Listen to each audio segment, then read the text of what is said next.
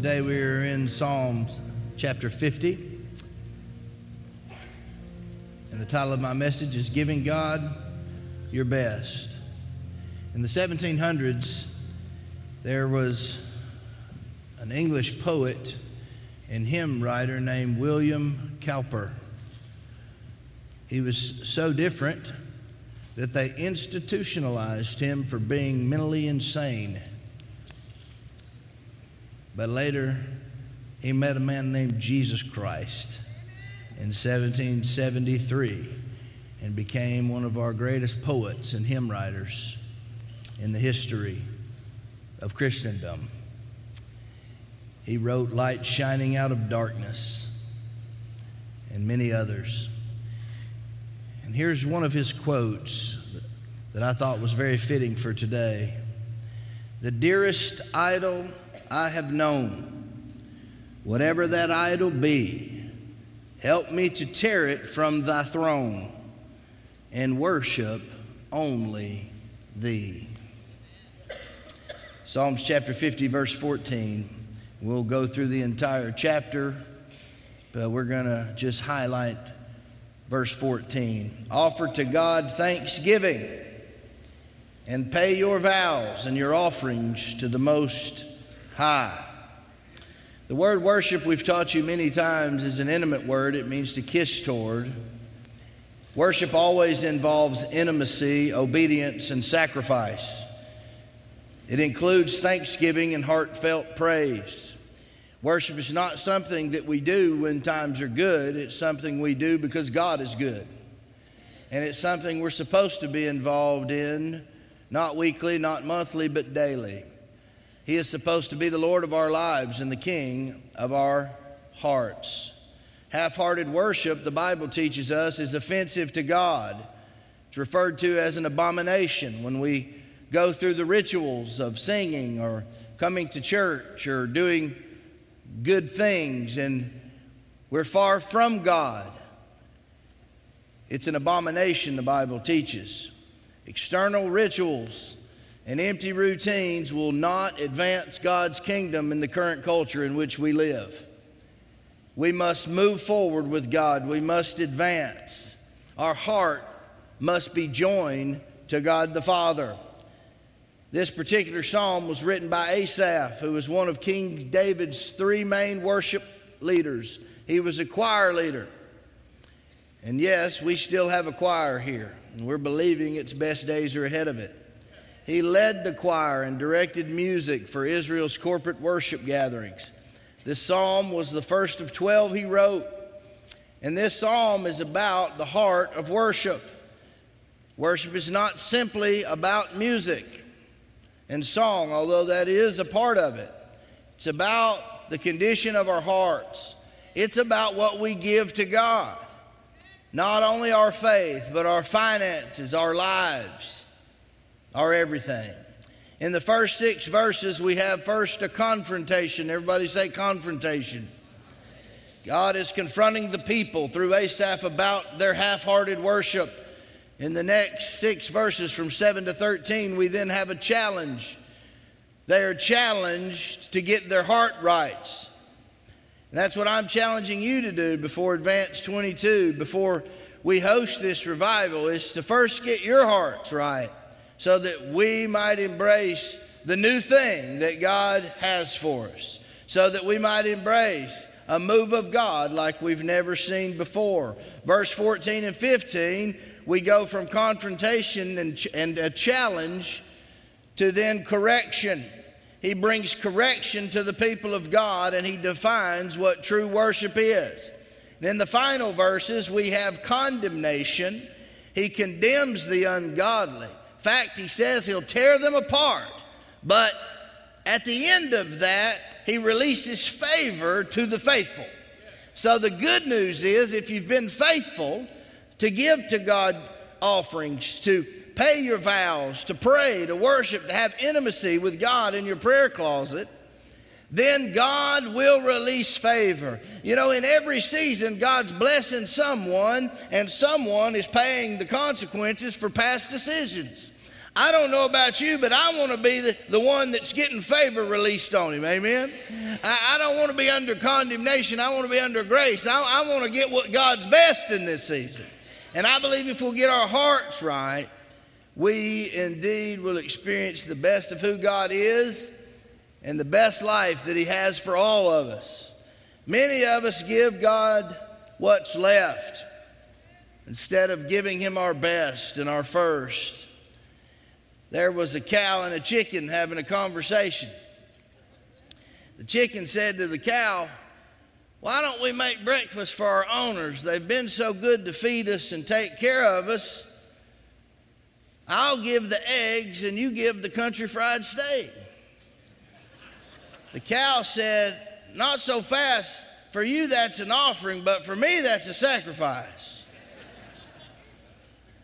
I'm telling you, we need to learn the difference between a little offering and a sacrifice.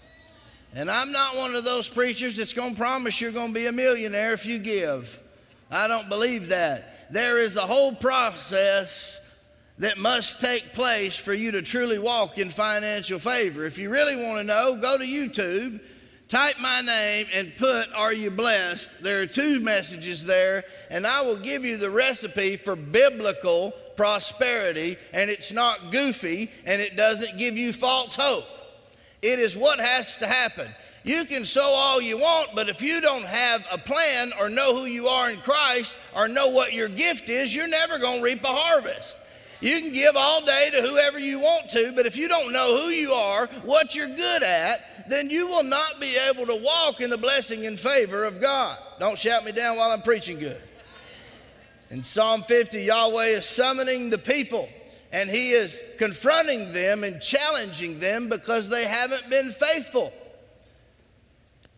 In the first 7 verses, as I said, in this dramatic scene, there is a confrontation. Here's what it says.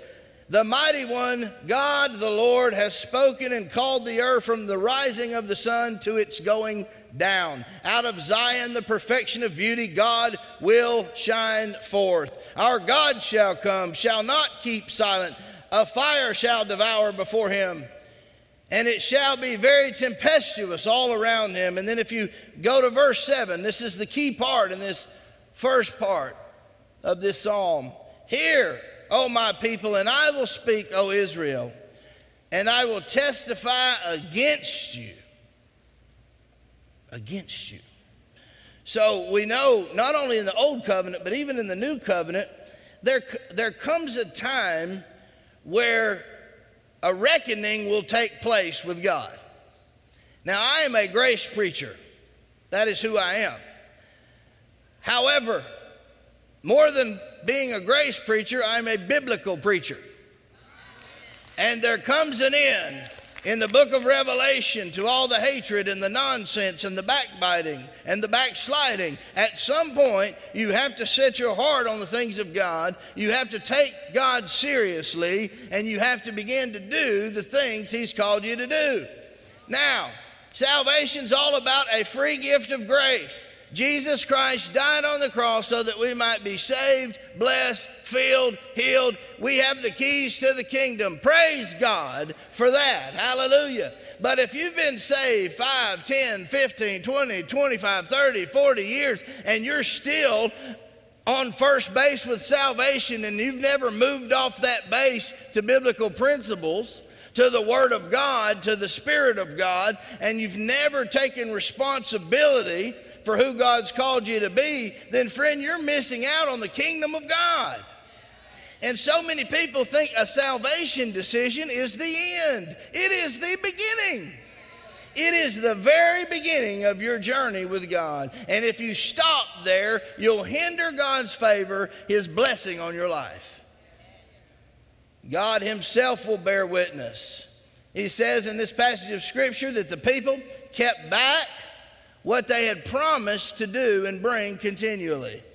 In verse 8 and 9, the challenge is issued, and this is what it says. "I will not rebuke you for your sacrifices or your burnt offerings, which are continually before me. I will not take a bull from your house, nor goats out of your folds." In other words, God is not going to come into your bank account and steal your money.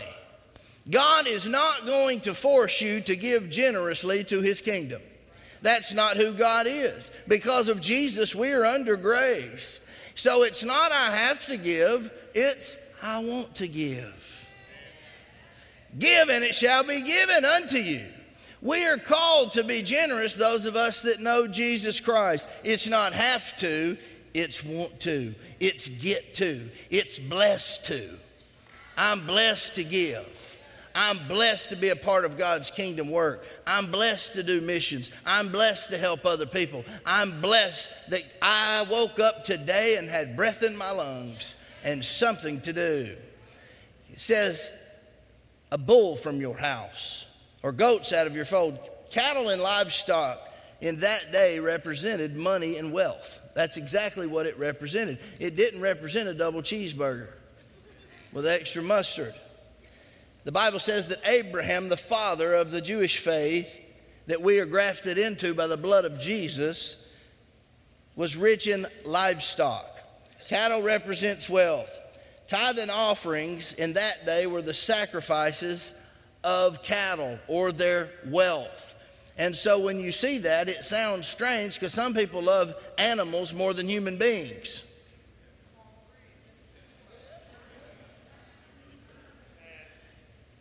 Even our contemporary word bucks comes from the use of deer skins for money in the old days. Cattle was and still an instrumental part of God's creation. Genesis 1 verse 21, then God said, let the earth bring forth the living creature according to its kind. Cattle and any creeping thing and the beast of the earth, each according to its kind, and it was so. So God gave us dominion and authority over the wealth of the world, the cattle, the livestock, the currency. We've been given as kingdom kids dominion over that. Can somebody give me an amen? See, some of you hear preachers preach this stuff and you think we're just goofy. But the truth is, if you've ever experienced just a taste of kingdom, if you've ever seen God move miraculously on a business deal, or God provide a promotion that you didn't deserve, or God come through and heal somebody after a seed's been sown. I mean, I get my faith built all the time, not because of preaching, but because of the testimony I hear from Abba's house members. Weekly promotion, things that have happened just recently, and I'm not going to mention his name, but you know who he is. He called me this past week, and he said, listen, I got to tell you something. And I said, what? He said, remember a few months ago, I came down to the altar, and I gave your ministry $1,000 seed. I said, yes, sir, I remember that. He said, well, ours was struggling, and instead of giving to our ministry, we said, we're going to give to yours. And he said, can I be honest with you? I said, absolutely. Be honest with me. He said, I've been Baptist for 50 years, and I've always tithed, but this seed stuff is weird to me. He said, but we got so desperate, I just thought we'd try it. I hear you preach about it all the time. And he said, can I tell you something? I said, yeah. He said, a man that's never given me above $2,000 just wrote me a check for $27,000. A 27-fold return on a $1,000 seed. That's what God can do. And it happens all the time. It doesn't just happen in church. It happens in business. It's called investing.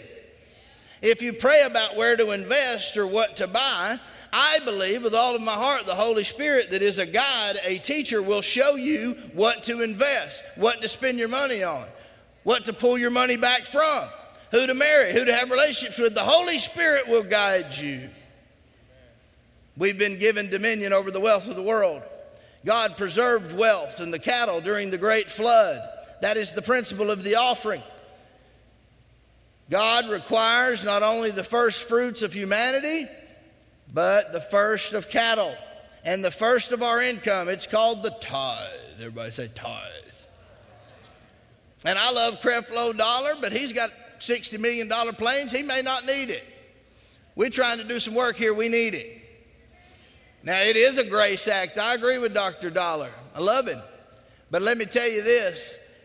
Every time you uphold biblical standards and biblical principles, it brings protection and blessing to your life.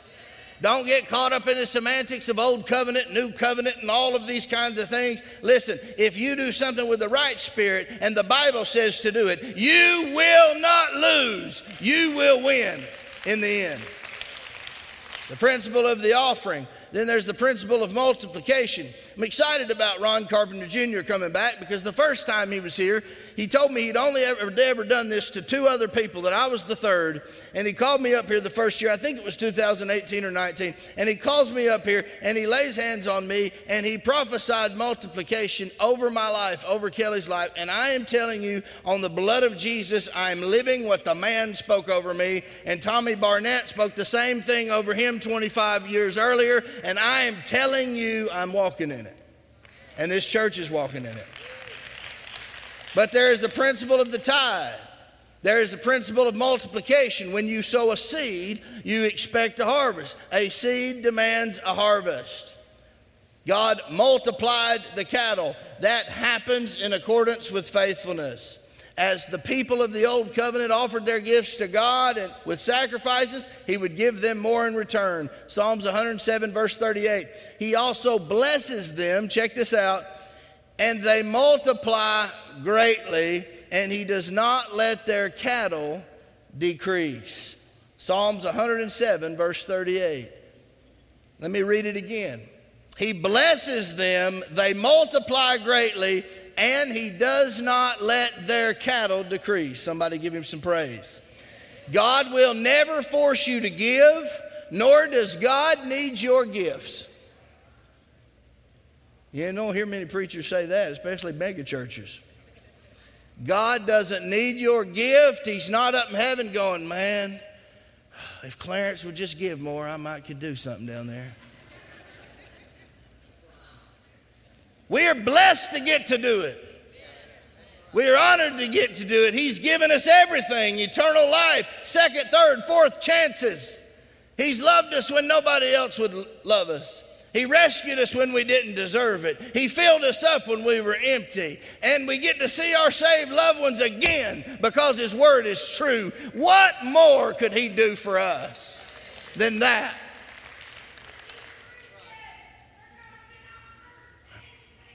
Hallelujah. I'm down. I'm glad somebody's excited.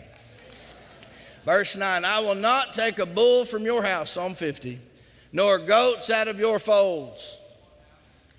I will not do it, for every beast of the forest is mine, saith the Lord, and the cattle on 1,000 hills. In other words, God owns it all. I'm getting ahead of myself. I know all the birds of the mountains, and the wild beasts of the field are mine.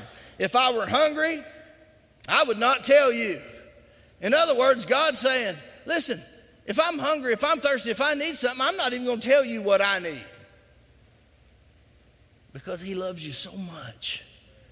He's God of the universe, but you're his creation. And he just wants intimacy with you. He wants you to have his heart. And he wants to have a relationship with you. And when you have a relationship, generosity is a byproduct of the relationship. Amen? If you love somebody, unless you're crazy, you want to bless them. You know, I've got people that love me that don't have anything, but they'll find a way to do something that'll bless me. And I've got people in my life that they could buy and sell me 100 times, but I try to find a way to do what I can do to be a blessing to them. When you love someone, you'll be generous. When you love someone, you want to do for them. If you love your children, don't you want to do good to your children? So does our Heavenly Father. Will I eat the flesh of the bulls or drink the blood of goats? Verse 13. And here, verse 14. Offer to God thanksgiving and pay your vows to the Most High. So why should we offer God our very best in this particular season? Inflation is at an all-time high. Groceries are more expensive than I've ever seen them. Gas is back and forth. It's very difficult for people to travel. And listen, if you're in poverty and on the street, I'm not preaching this to you, but in the midst of this psalm, we see that favor is released to the faithful. And I know some people blessed in this crazy season. How many of you say, I'm blessed? I'm blessed. So some people that are kingdom, they aren't being affected or depressed by all of these things going on in our current culture. Why? Because we know a king. And the king has all the resources. And if we're connected to the king and his kingdom, then we don't have to watch Fox News or CNN to get some encouragement every night. We have access to a king and a kingdom that cannot be shaken. So I don't get all tore up about this stuff. God will provide all of our needs according to his riches and glory. I believe it. So let me give you some reasons why I think we should bring our best gift for this fall forward offering right now. Number one, because God owns it all. It's his anyways. Can I get an amen? You can't take a penny of it with you. If you make $10 an hour, you're worth $10 million. You can't take it with you. God owns it all. Number two, I believe we should bring our best gift in this season because we made a promise to God. We promised to follow him. We promised to serve him. We promised to sow into his kingdom. We promised to be faithful over a few things. Those of us that truly know Jesus made a covenant with Jesus. This is what it says in verse 5. Gather my saints together to me, those who have made a covenant with me by way of sacrifice. Isn't that good? Gather my saints together to me, those who have made a covenant with me by sacrifice. We're starting to get the gather part right. Now we got to get the sacrifice part right. Amen. We're starting to gather again. Now we've got to get the sacrifice right. We are in covenant with God because of the blood of Jesus. We are grafted into the blessing of Abraham. We have the heart and the access to more. Everybody say more. He gave his very best for us. Now we are called to sacrifice, so that his message can go out to the ends of the earth, so that the heart of compassion can reach our city, so that we can take good care of our team. You know, you may not realize, but either part-time or full-time, we've got 37, 38 people here we want to take good care of. And if you want your employer to take good care of you, you should take care of the employees of the house of God. Don't shout me down while I'm preaching good. And you have, Abbas House. You've done a great job. We've been able to give our team bonuses almost every December because of your generosity. You've been fabulous, most of you that know Jesus. You realize what I'm preaching today. It's not offensive to you because it's your life. Many of you, and you know who you are.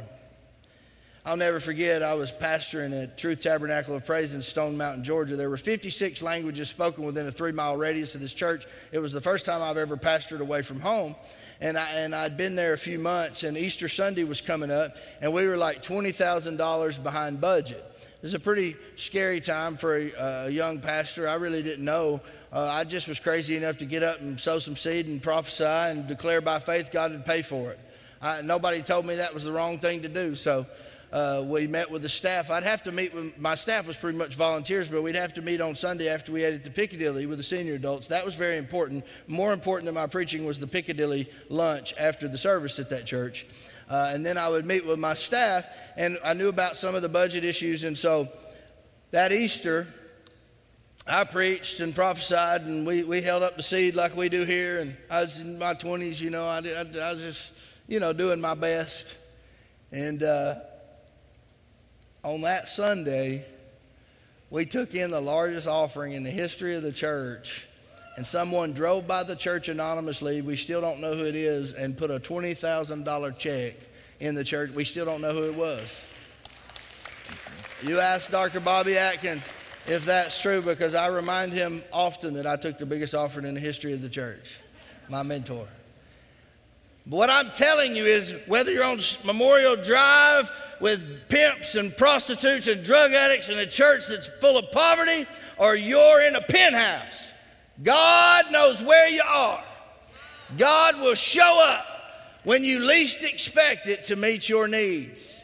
We should give our best gift this season, number 3, because we are thankful for what God is doing here and what God has done in the past. Sometimes we give a memorial offering because we are thankful for our church or the Lord in a season in the past where we were struggling and God brought us through, or used the church to bring us through. You give a memorial offering. But I'm thankful for what God's doing in the here and now. We should be grateful for what God has done for us. I don't know about you, but I'm thankful to be alive. How many of you are thankful to be alive? I'm thankful for my family. I'm thankful I'm under the grace of God, not under the law. I'm thankful for Abbott's House and RPMI. I'm thankful for my friends. I'm thankful for the miracles I've seen. I'm thankful for the souls I've seen. I'm thankful that I pastor the greatest church with the greatest people on planet Earth. Wouldn't trade you for anything in the world. You are amazing. I'm thankful for what God's given me. I'm thankful for a good-looking wife that still loves me for some reason. I'm thankful for 3 awesome boys that are tough and smart and good looking. I'm thankful for my life. If I die tomorrow, y'all get up and preach this funeral, but you remember, here's what I want you to tell them. He had fun. He had a good time. I did. Worshiping Jesus and living your purpose is a powerful thing, and a seed can propel you into that. Let me say that again. A seed can propel you in to the harvest you've always wanted. Everybody going, Teresa Biggs, you know, this was a dream to do what she's doing to help people. She doesn't want money for it. She didn't ask for a job here. I just thought she's led so many people to the Lord the last 10, 11 years. We need to back her up, bring her on this team, you know. But here's the reality, because she is my friend and we're in covenant, I know this was a promise many years ago before she even was in this city. And she sown into it. She sowed into it in her efforts to help the poor, in her giving to her church, in her faithfulness. She sowed and sowed and sowed. And the harvest is here. The dream she thought she lost has come to pass. God is no respecter of persons, friend. He'll do it for you. Somebody say, He'll do it for me. The next reason we should give in this season is because God's place is a priority. In Ephesians, it says He'll do exceedingly, abundantly, above all we could ever ask or think, according to the power that worketh in us. To Him be glory in the church. It's called the church epistle for a reason. Listen, He's coming back for a church. He loves the church. It should be a priority in the life of every Christian. It's not a social club. It's not where I feel good. It is supposed to be a family and a functional kingdom unit that does the work of Jesus Christ together in unity. And I believe that's who God is molding us into. The 5th reason I believe we should give in this season is because giving enhances our prayer life. It says in verse 15 of Psalm 50, call me in the day of trouble, and I will deliver you, and you shall glorify me. Somebody say, He will deliver me. You know, it's easy to ask for something if you've been faithful. You know, if my kids have emptied the garbage and done the grass and they've done something, they say, hey, Dad, can I borrow $40? Sure. Now, if they've been on the Xbox all day long and I've been working by myself, they ain't going to get as much as they would have got. They'll have to get that from Abba. I'm human, you know.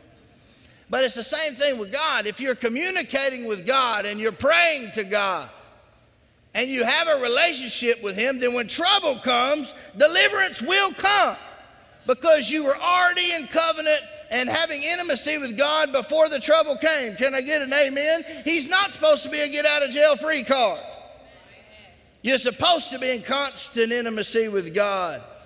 If you've been faithful to give, you will not be reluctant to cry out to God. If you've been faithful to give to the things of the Lord and you need a miracle, I believe it's easier to ask when you've been faithful. It's easier to petition God when you know you've been faithful, doing what God has called you to do. The next reason I believe we should give in this season is because sacrificial giving brings spiritual deliverance.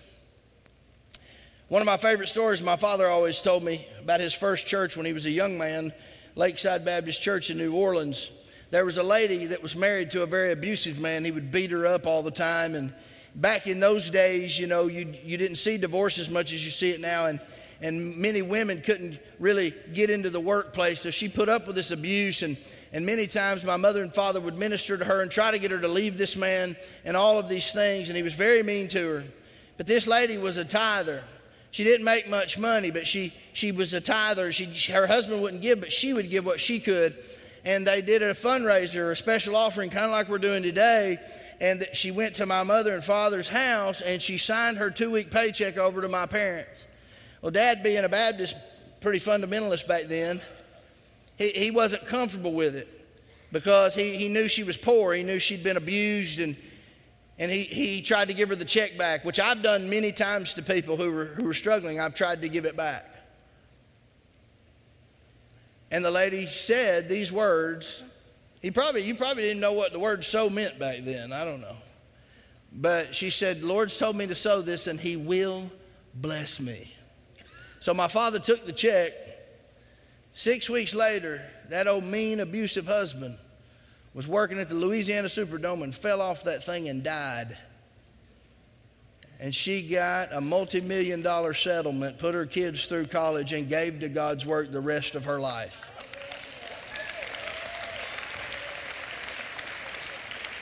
And what I'm telling you is God will find out where you are. A seed is powerful. Faith is powerful. Prayer still works. Deliverance is available. If you trust God enough to act on his word, he will do it. He will do it.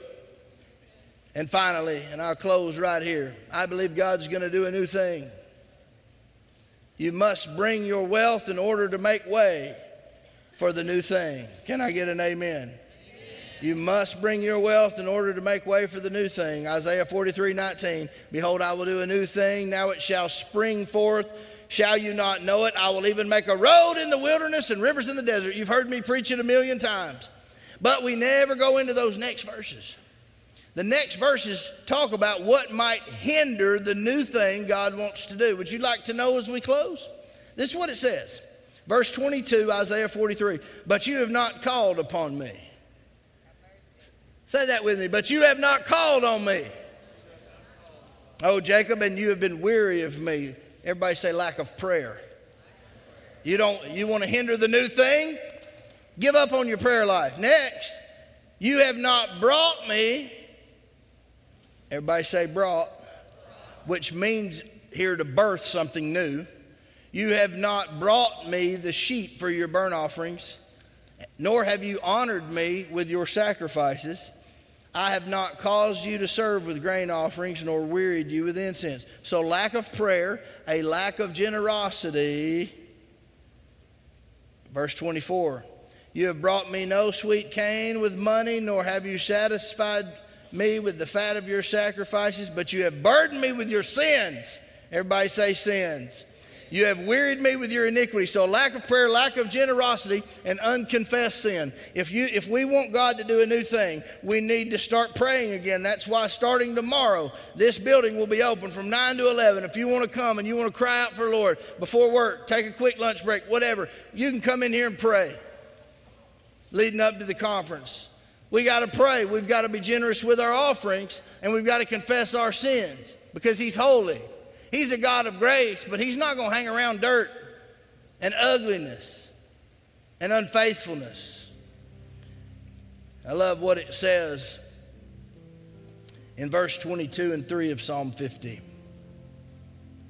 says, consider this, you who forget God, or I will tear you to pieces with no one to rescue you.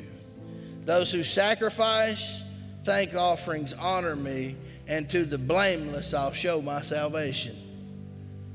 So yeah, it's rough for those who've dishonored him, but it's blessed for those that have honored him. Can I get an amen? And in Isaiah 44 verse 3 he says he will pour water on those that are thirsty, floods on dry ground, and he'll pour out his spirit on your descendants. So it's about legacy, amen? So I believe God wants to do something. But the first thing we're going to make sure of is that if you're here today, you know Jesus is your Lord and Savior. You can't become a giver until you receive the greatest gift. So if you don't know Jesus, there's a free gift I want to tell you about, and that's called salvation. God sent his son Jesus to die on a cross in fulfillment with every Hebrew prophecy. He never sinned. They crucified him. He was put in a borrowed tomb, got up out of the grave on the third day, rose. People saw him for 40 days. He commissioned his church. He promised to come back and left us the Holy Spirit so that we might have eternal life when we die and kingdom purpose on earth. God loves you so much, He sent His Son. He gave you His best. And all you have to do is accept Him. The Bible says if you confess with your mouth the Lord Jesus, believe in your heart that God has raised Him from the dead, you shall be saved. Yeah, that's you, and that's you watching online. So if you don't know Jesus Christ, I just want you to pray this prayer with me before we get into the next part. Would everybody bow their head with me? Help me out of this house. I know we got many saved saints in the house. Help me pray this for some folks that may be lost in the house or watching online. If you need Jesus in your life, just pray this prayer with me. Say, Dear Lord Jesus, Lord, forgive me of my sins. Please come into my heart and save me. Fill me with your Holy Spirit. Use me for your glory. In Jesus' name.